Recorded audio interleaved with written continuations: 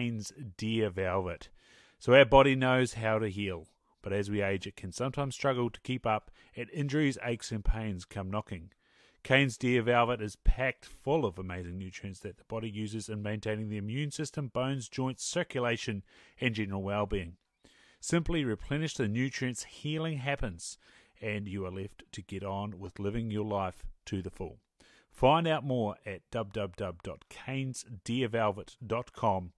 Use the code STAGRAW252 for a 20% introductory discount. Welcome back to the 165 Club, number 9, James T. Veint, Dart Valley, Lake Wakatipu. Another 5x5, 23 and 3/8 by 23 and 5/8, 19 and 4/8 spread, and a 17 and 4/8 span. Basal snags are 4 by 4 and 3/8. The forward top is 12 and 7/8 by 13 and 1/8. The back tine is 11 and 3 by 9 and 7.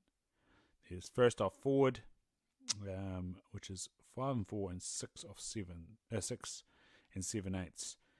The left side also has a second off forward and a third off forward. We've got 1 and 3/8 and 1 and 7/8. Total there 168 and a half. James Veint, grandson of Lloyd Veint, for many years the owner of Arcadia, had sighted this particular buck some 3 weeks before he eventually secured him, and while still in the velvet stage. Veint returned to the area a week before he actually took his trophy in order to ascertain just where the buck was feeding and his pattern of movement. On one occasion, while he was walking along within the area, he accidentally spooked his quarry, which took off in rather a hurry. A week later again, Veint set up camp about 500 metres away from the spot where he knew the buck was frequenting, particularly around feeding time. He approached the area just on the first signs of day breaking, settled into a suitable spot, and patiently waited.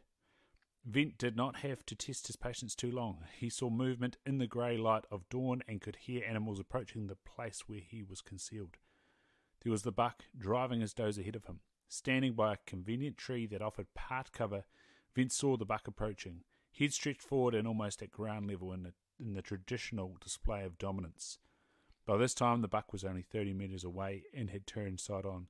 Veint took aim and pulled the trigger. Click! The safety was on. The next time he made no mistake and the buck went down. He had secured his trophy within bow range. Beautiful. And it's a cracking specimen here. Full shoulder mount. Stunning stuff. There, James T. Veint. We're off next to Sydney Salisbury, Big Cootie, back to Stewart Island. Another 5x5.